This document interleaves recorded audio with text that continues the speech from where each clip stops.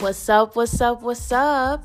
Welcome to Talk Heavy. My name is Taylor Grayson, and here in this podcast, we talk about the nitty-gritty, tough conversations, and random things that come across my mind on a daily. Hope you enjoy. Hey y'all, it's Taylor. Today I want to talk about self-worth, and I want to start by reading a series of tweets that reminded me of this persuasive essay I wrote called Diary of a Bitter Black Woman. I call it a persuasive essay because I don't really know how else to describe it, but it is what it is. So tweet number 1 says, "I'm not difficult. You're just not going to handle me any way you want to." And the second tweet reads, "Too young to be going through hell with somebody. I don't care. Either we happy and living or I'm happy and living." And I stand by that 100%. Heavy on the we happy and living or I'm happy and living, because I'm not going through hell for nobody to love me. And that's just that. And I don't know if I'm crazy or intolerant or I'm just too young to really understand. But to me, the idea of that just doesn't make sense, because real love doesn't feel like hell. It shouldn't. And so I refuse to accept that standard, especially as a Black woman who's been through enough hell of her own. Diary of a Bitter Black Woman. I've never used the word bitter to describe myself before. In fact, I don't think the word applies to me at all, but maybe the stigma does. The other day, my roommate said, "While he may be in the wrong, we don't know that for sure without hearing him out, and I don't want to be the bitter Black woman that never believes shit a nigga say."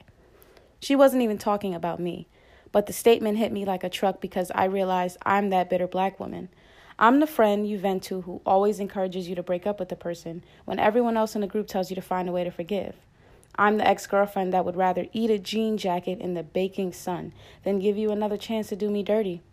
I'm the girl that knows her worth to the point where it's unwavering and could make me undesirable. I never really saw it as a bad thing before, but now I'm thinking it might be. I'm so intolerant, it makes me fearful that I'll never have a long-term relationship because I don't want to stick it out through anybody's shenanigans. And in all honesty, I feel like I shouldn't have to. I shouldn't have to sit and wait around for anybody's son or daughter to get it together when I'm all gathered. In the grand scheme of things, 22 is pretty young, but it's a big, big age. Young enough to still act stupid by nature, but old enough to want to do better by nurture. There's a big difference between enjoying your youth and destroying your future.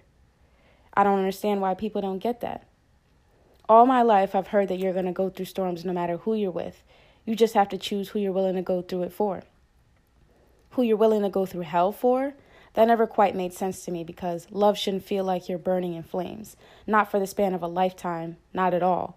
While I can agree that love sucks sometimes and some days are tough and you might question yourselves as a unit or as individuals, it should never hurt. It should never hurt immensely. Real love should never feel like punishment. You shouldn't have to stay with someone out of fear of starting over, or raise your significant other into adulthood, or teach them how to treat you, how to love you. I shouldn't have to tolerate mistreatment and ride until I die in order to not be labeled a bitter Black woman for a man's sake or for a woman's sake. Either way, it's unacceptable. I should be able to have pure love that feels like bliss even on days where we just kick it in silence and don't even kiss. I should be able to experience love without struggle, without waiting for you to choose me, without you sleeping with my friends, without giving you a chance for every year of life I've known you, without waiting it out for 10 years.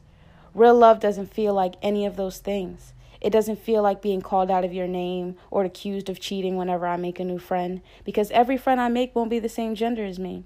It doesn't feel like manipulation. It's not throwing the 3 magic words around as a cliffhanger at the end of a very long paragraph that says "fuck you" in better words. It's not coercing me into giving it up because you're tired of waiting.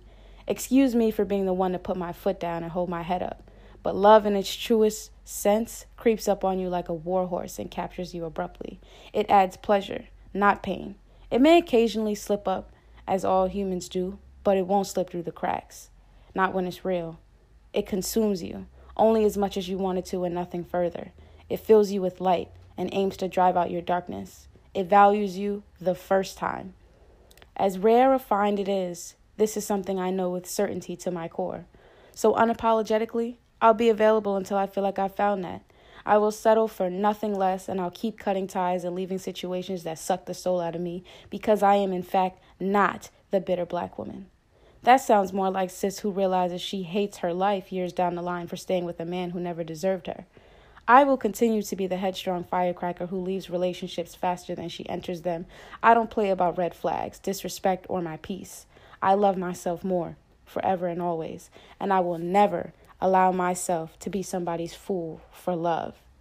If that makes me destined to be alone forever, so fucking be it, because I choose me until the choices run out.